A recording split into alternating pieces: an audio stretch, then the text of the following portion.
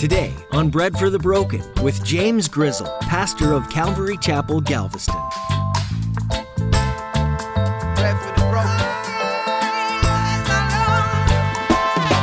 The purpose of Leviticus is that God is holy, and he has called his people to be holy. And holy is like separate or distinct from the people in the land where they're about to occupy, okay? So God is setting a precedence concerning sacrifices, and when you eat the meat of the sacrifice and all that good stuff, he's laying out a precedence concerning this is what I accept, okay? And this is absolutely key. Even to these minute details, it is absolutely key. You've probably heard the saying, practice makes perfect. Or better yet, perfect practice makes perfect. So in the case of sports or anything in life, you quickly realize that if you're going to set yourself apart and perform well, then you need to practice. Pastor James shares that although none of us are perfect, God set up all of the rules and regulations in Leviticus to show us that God deserves our very best when it comes to worshiping Him.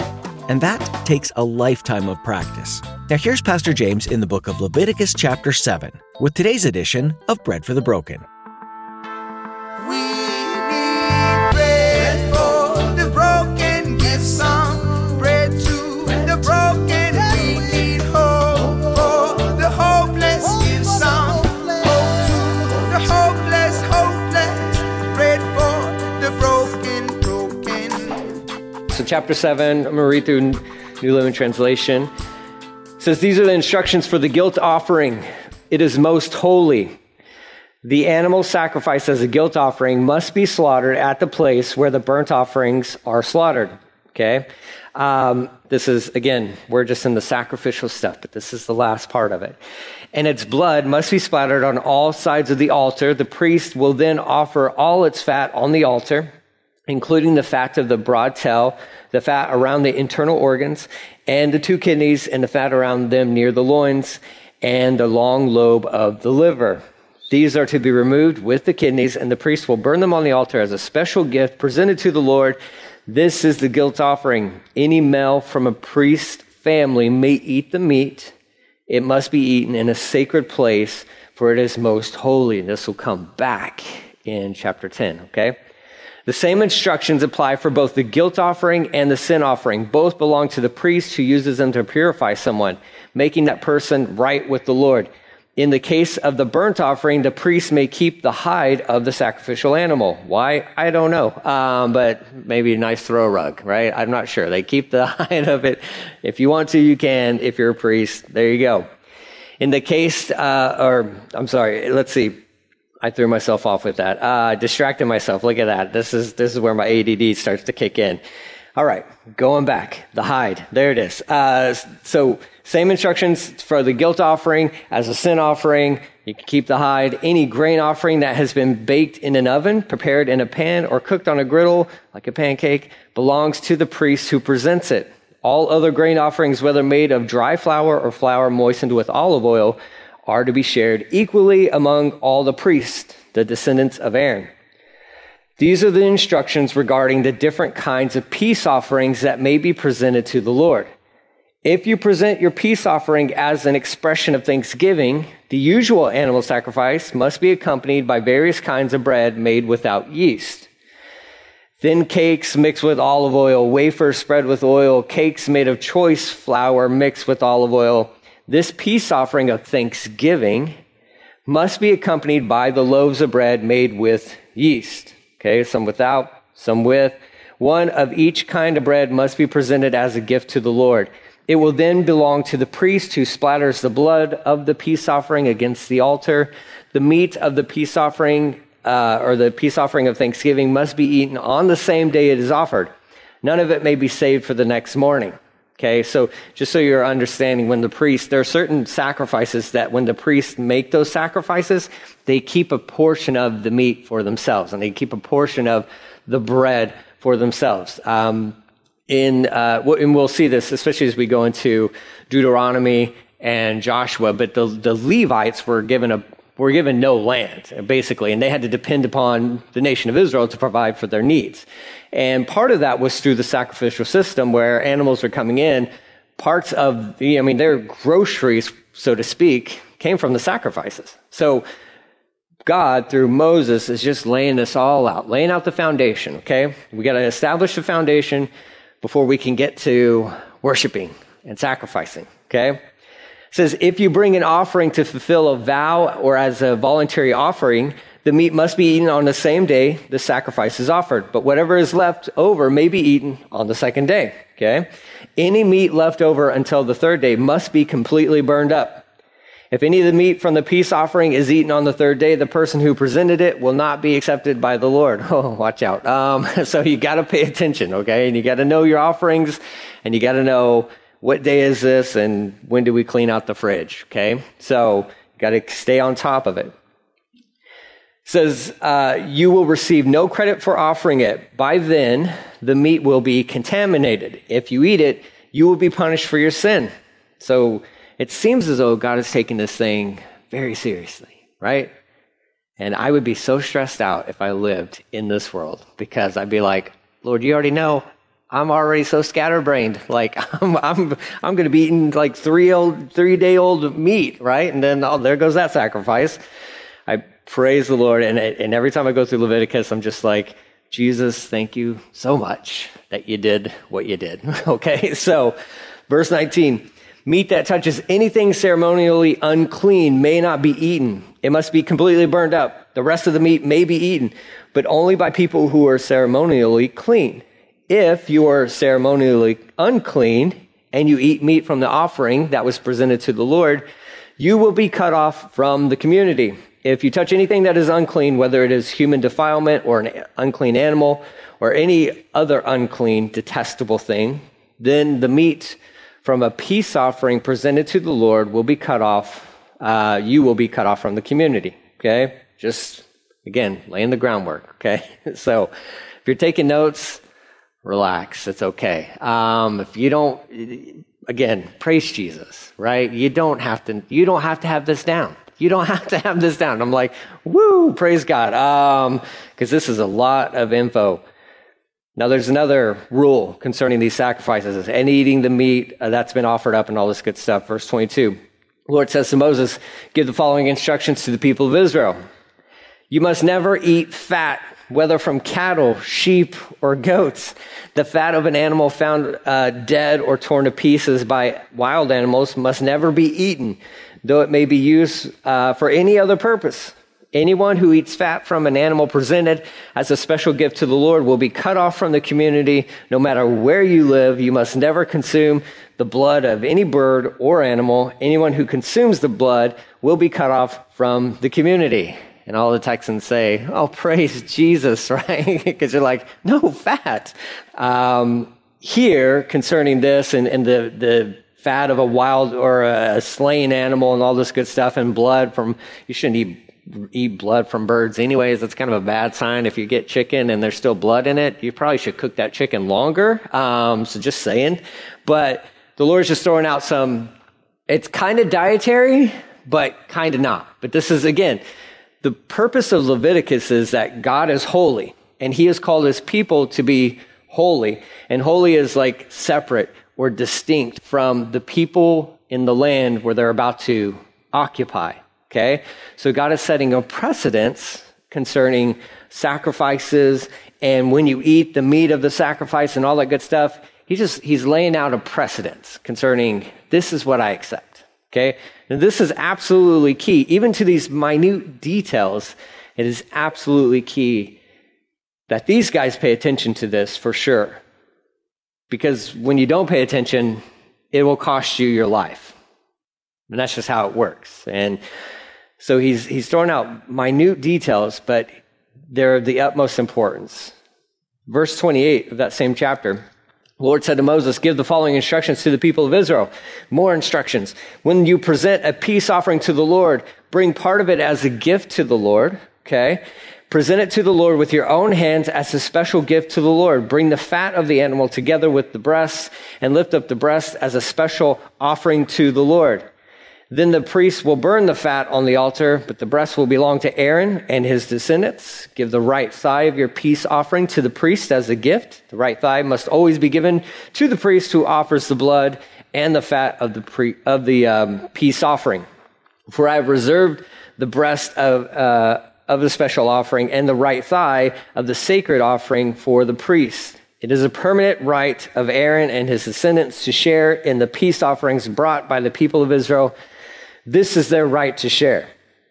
The special gifts presented to the Lord have been reserved for Aaron and his descendants from the time they were set apart to serve the Lord as priests on the day they were anointed, and God commanded the Israelites to give these portions to the priests as their permanent share from generation to generation.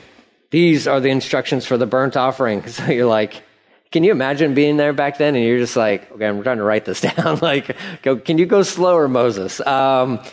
This is an all-day deal where Moses is just laying out, here's the sacrifice, peace offering, sin offering, burnt offering, and this is where we're at. Burnt offerings, the grain offerings, the sin offering, the guilt offering, as well as the ordination offering and the peace offering. The Lord gave these instructions to Moses on Mount Sinai, so that lets us know geographically where this is happening, when he commanded the Israelites to present their offerings to the Lord in the wilderness of Sinai.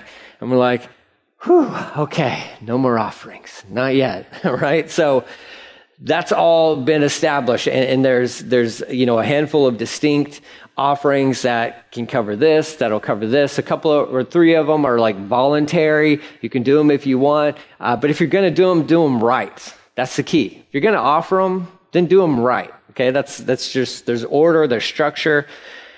And God has laid this foundation. So you have the sacrifices and how to sacrifice, but now we need the priest. Now, if you were with us when we were going through Exodus, we went through all of this concerning the priestly. You have the garb and all that good stuff, okay? But this is the ordination. This is it, okay? We talked about the clothing that needed to be designed and made and all that good stuff for Aaron and his sons and all the intricate details that went along with that. And when you're to anoint them on the ear, the thumb, and the big toe on the right, all on the right side, we'll see that again. But we've already gone through all that. But this is the day in history, chapter 8 of Leviticus, is when that actually happens. So they're at the base of Mount Sinai where Moses got the commandments twice, because, people, they've established a tabernacle. They've got the sacrificial system. That's all set. Here's how you do that. Now we need the priesthood so that we can start the sacrifices. Like, you can, in one sense, if you put yourself in the story, you can kind of feel that the tension is growing. Because you've been hearing about this, and you've seen the tabernacle. Everybody's been pitching in, and you got skilled laborers, and they're making these things, and these guys are making these things, and then it all comes together, and the tabernacle has been built, and you have 3 tribes on this side, 3 tribes on this side, 3 tribes over here, and then the 3 tribes over here. So you have surrounded this tabernacle. It is the center of your community. And it's not the tabernacle, so to speak, it's God who is the center. And so all of this has been built and it's been put in place. And now we know how to sacrifice. So what we need to do is we need to ordain these priests so we can start the sacrifices. So there really is, it's not just this isn't just letters on pages. This is people who are experiencing this of let's go. Let's get it. Let's start these sacrifices. Chapter 8, verse 1. The Lord says to Moses, bring Aaron and his sons along with their sacred garments and the anointing oil, the bull for the sin offering, and the 2 rams, and the basket of bread made without yeast. All what we covered in the first 7 chapters. And call the entire community of Israel together at the entrance of the tabernacle. So Moses followed the Lord's instructions, and the whole community assembled at the tabernacle entrance. Moses announced to them, this is what the Lord has commanded us to do. Then he presented Aaron and his sons and washed them with water. He put the official tunic on Aaron and tied a sash around his waist. He dressed him in the robe and placed the ephod on him, attached the ephod securely with the decorative sash. Then Moses placed the chest piece on Aaron, put the Urim and Thummim inside it, and he placed the turban on his head and attached the gold medallion, the badge of holiness, or maybe your Bible says the crown. to the front of the turban, just as the Lord had commanded him. Okay?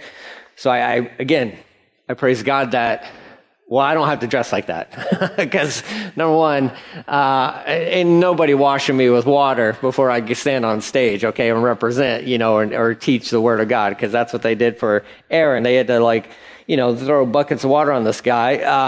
And then they got to get him dressed, and not that he was nude or anything like that, but they clothed him, they got him ready to go in front of the people so the people could understand this is the high priest. Like, Aaron has been set apart. The nation of Israel has been set apart, but now Aaron has been set apart from even the nation of Israel and his whole lineage, as you represent us before God. This is a big deal. This is a really big deal. So Moses does that for Aaron, who is his brother. Let's not forget that. He sets him in front of the congregation. They get them all dressed, and they're about to start these sacrifices, okay? In the courtyard is where all the action was happening, so to speak. As people are coming to the entrance, bringing their animals, and the priests were at work making sacrifices, okay? So, verse 10 of chapter 8, continuing on. Moses took the anointing oil and he anointed the tabernacle and everything in it, making them holy. He sprinkled the oil on the altar 7 times. That's the number of perfection or a number of completion. Anointing it in all its utensils, as well as the wash bin and its stand, making them holy. Then he poured some of the anointing oil on Aaron's head, anointing him and making him holy for his work. Next, Moses presented Aaron's sons. He clothed them in their tunics, tied their sashes around them, and put their special head coverings or their caps on them, just as the Lord had commanded him. So Aaron's been anointed with the oil. Everything in the tabernacle has been anointed with the oil. Oil is a representation of like the Holy Spirit. And then now Aaron's sons are dressed. They're dressed for ministry. Moses presented the bull for the sin offering, verse 14, and Aaron and his sons laid their hands on the bull's head, and Moses slaughtered it. Moses took some of the blood with his finger. He put it on the 4 horns of the altar to purify it. He poured out the rest of the blood at the basin of the altar. Through this process, he made the altar holy by purifying it. Then Moses took all the fat around the internal organs, long lobe of the liver, and the 2 kidneys, and the fat around them, and he burned them on the altar. He took the rest of the bull, including its hide, meat, and dung, and burned it on a fire outside the camp, just as the Lord had commanded him. So here's like Moses, who's like now like a butcher, right? Kind of like, can you imagine? Like, this is all happening in one day. Like, you start off the day with like, okay, we're going to get Aaron set up. We get him dressed and all that good stuff. And we anoint him and we anoint the tabernacle and all that. And we get Aaron's sons, Moses' nephews. He gets them dressed and prepared and all that good stuff. And now Moses has to, they all lay their hands on the bull, and Moses has to he's the one who slaughters this bull. Like, he's doing all this work all on his own initially, right? This is just crazy. I'm reading back through this again, I was just like, man, that is a lot for one person to do. And the sacrifices don't end there. You talk about a busy day.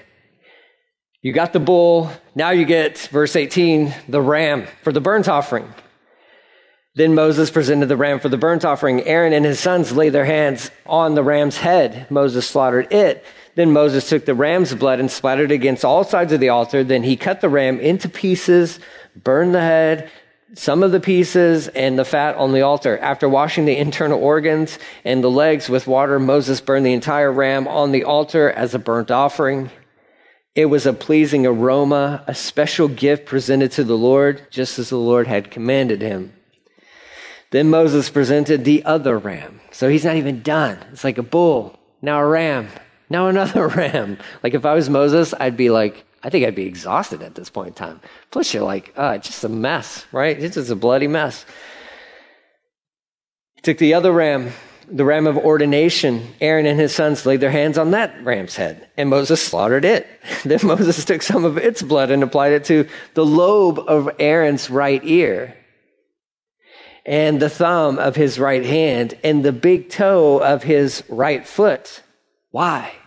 Well, the right ear, because it's a dominant ear. Most people are right-handed and right-eared and right-toed, I guess. But it's representation that his ear would always be in tune with God, God's voice. May you always hear his voice, okay? His right thumb, this is this representation of service. May all that you do be done for him. May all that you do be done for him. Your right toe, may you walk in his ways. May you forever walk in his ways. Ear, thumb, and toe. It was significant. Again, we went over some of that back in Exodus. But he's applied it to his ear and all that good stuff. Next, verse 24, Moses presented Aaron's sons and applied some of the blood to the lobes of their right ears, their thumbs, the thumbs of their right hands, and the big toes of their right feet. Then he splattered the rest of the blood against all sides of the altar. Next, Moses took the fat, including the fat of the broad tail, the fat of the internal organs, and the long lobe of the liver, and the 2 kidneys, and the fat around them, which are purifying organs, okay? They remove the toxins and all that good stuff, along with the right thigh.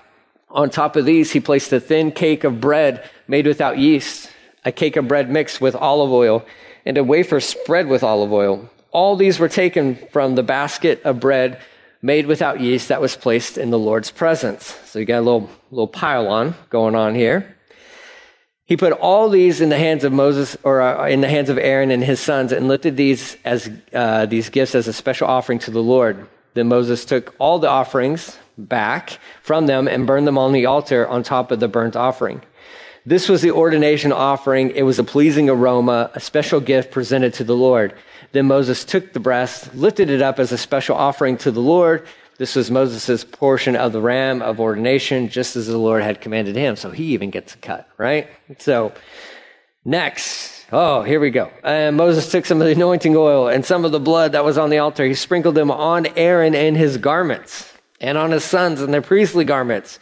In this way, he made Aaron and his sons and their garments holy, covered by blood. Covered by blood. Whew, it was a messy church service, huh? That's a messy church service. He thought there was messes after donuts. Man, imagine being here with the sacrifices. It's just like, good grief. There's just blood and guts everywhere. But there's a barbecue ablazing in the background. The smell is filling up the nostrils of God in heaven, and he is pleased. He's pleased with it, right? So the last little bit of this ordination is Moses communicating to Aaron and his sons in verse 31, boil the remaining of the meat of the offerings at the tabernacle entrance and eat it there at the entrance, along with the bread that is in the basket of offerings for the ordination, just as I commanded when I said Aaron and his sons will eat it. Any meat or bread that is left over must then be burned up. You must not leave the tabernacle entrance for 7 days. For that is when the ordination ceremony will be completed. Everything we have done today was commanded by the Lord in order to purify you, making you right with him, God. Now stay at the entrance of the tabernacle day and night for 7 days, a whole week, and do everything the Lord requires. If you fail to do this, you will die. Welcome to the ministry, Aaron and your sons. Here you go. For a week, you're going to stay right here. The hopeless, bread for the broken. Pastor James Grizzle has been making his way through the book of Leviticus here on Bread for the Broken. Leviticus can be a tough book to get through, with all of its rules and regulations, and sometimes it can be hard to see why we should learn any of that at all today. But every book in the Old Testament points to the person of Jesus. Several of the chapters in Leviticus deal with people who have sinned unintentionally, and then later come to realize their sin. God lays out for them the steps to take in order to receive forgiveness. Now, the people of Israel brought sacrifices to the priests to pay for those sins, but we have a great high priest in Jesus who offered himself as a sacrifice. Leviticus 6:7 says, "And the priest shall make atonement for him before the Lord, and he shall be forgiven.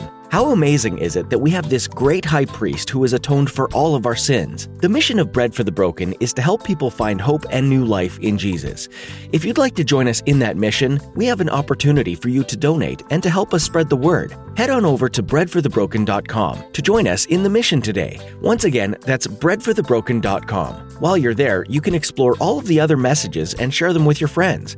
And if you're in the Galveston, Texas area, we'd love to see you in a service at Calvary Galveston. We're here Sundays at 10 a.m. and Wednesdays at 7 p.m. But if you can't make it, we stream all of our services on Facebook. Well, we're out of time for today. We'll see you again next time here on Bread for the Broken.